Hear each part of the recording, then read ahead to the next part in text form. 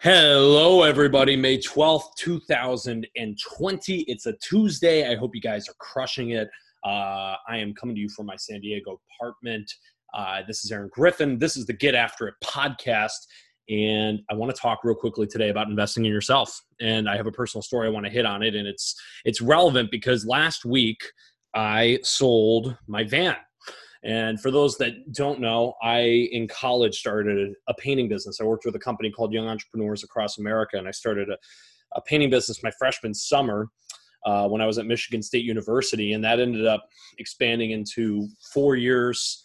I ended up actually leaving university early and went to Boston to work with a division of the company, and we grew it exponentially. And it started not even that first year. That first year we did really well, but it really came through that second year was when we had all the successes and the things that really was made it attractive to me to want to continue and push this thing and try to go expand it to New England. And I realized when I kind of look back on it, it started when I made this initial purchase. And I just posted this on my Facebook. It's like, have you ever had something where you made an investment that printed you money, but everyone thought you were an idiot for doing it in the first place? There's a lot of people in your life who will judge you no matter what you're doing. They want you to remain the same because they're your friends, they're your family, they're the people, they like the version of you that exists now, but more importantly, they're not changing as much and they don't want you to change. They want you to stay the same so that they don't have to change themselves. And that's just the reality of our world that we live in. We're all living lives that change and we want the people around us to stay the same. And at the end of the day, you have to push through that whenever you're starting a business, whenever you're trying to go all in on something. And that's what I did with this van. So I was broke. I was in college. I had no money, but we sold a ton of work. We sold I think it was like $80,000 or $90,000 of contracts before school even got out. So I finished up final exams, and actually I remember this. I remember I bought the van. I think it was the last week of exam week at Michigan State, and I'll never actually forget this. And shout out to Brittany who picked me up. I drove the van. We painted it that morning. I had an exam at 3 p.m. It was a written exam at 3 p.m. and I had to paint the van that morning because I was starting production like the next day. So we had to paint the van that day. I bought a sprayer and we got like the cheapest residential paint possible from Sherwin-Williams. They told us that this thing was going to absolutely just peel off after a month, but we didn't care. We had to cover up this company logo that was it was a window company that had like a 24-hour. You could still kind of see it through the van itself if you take a look at it. But either way, we sprayed on a nice gloss red onto it in my buddy's backyard, and we sat there to dry. I got picked up at like 2:45, and I went, and honestly, I don't know how well I did at the exam, but I remember walking in, everyone's ready to take an exam. It's like a 500-person lecture hall, and my arms were just covered in red paint. It looked like I just stabbed somebody, right? Like I had blood all over my hands. It was absolutely hysterical. And anyway, I'd like to say I went in there and murdered the exam, but that probably did not happen. But either way, later that day, grabbed the van, went down to my house, and we started production the next day. Now, a lot of people gave me a lot of crap for that decision of purchasing that van. I had to borrow money to do it, borrowed money from my parents, $1,000. Then I had to borrow more money. It was like $600 to get the brakes repaired on it. But then it was ready to go, and it wobbled. Anyone who's been in this van knows that this van is like,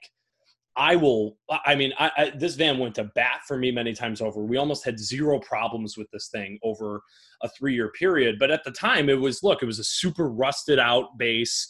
It had a bunch of wires coming from the battery, which we had just no idea what it was. Like my philosophy with it was, if it ain't broke, don't fix it. And that's just what we ran with the van. I actually didn't even drive it that first summer. I had a buddy of mine, Ian.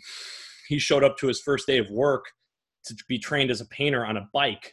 And I was like, dude, you're not taking a bike. I said, I'll give you $1 more an hour or whatever it was to take the van. So he put the bike in the back of the van, and he drove the van the rest of the summer. Shout out to Ian. What a dude.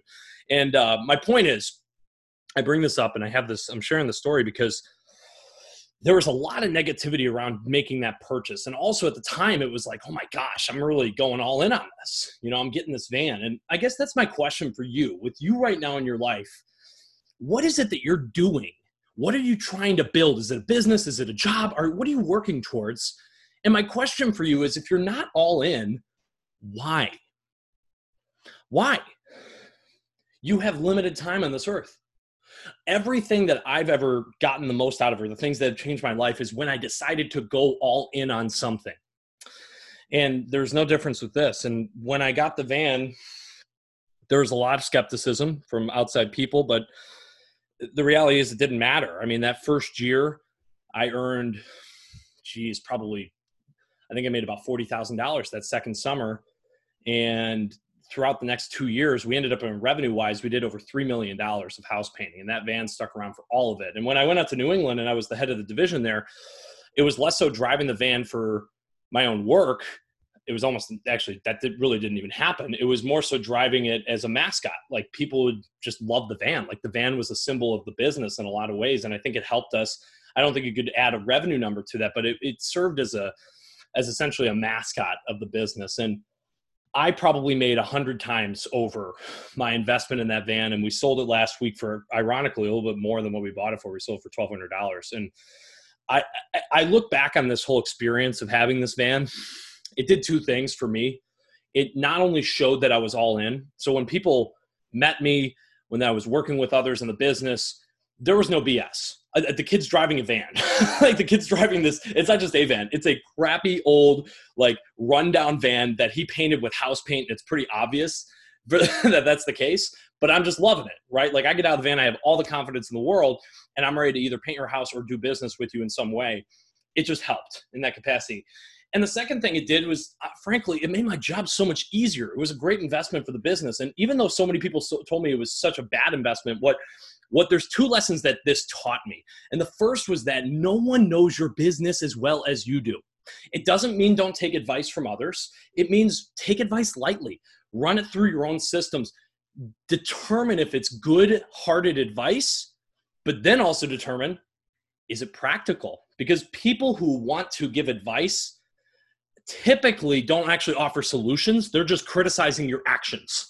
You will win taking 10 actions and making 9 mistakes than you will taking 0 actions and listening to all the advice, 100% of the time.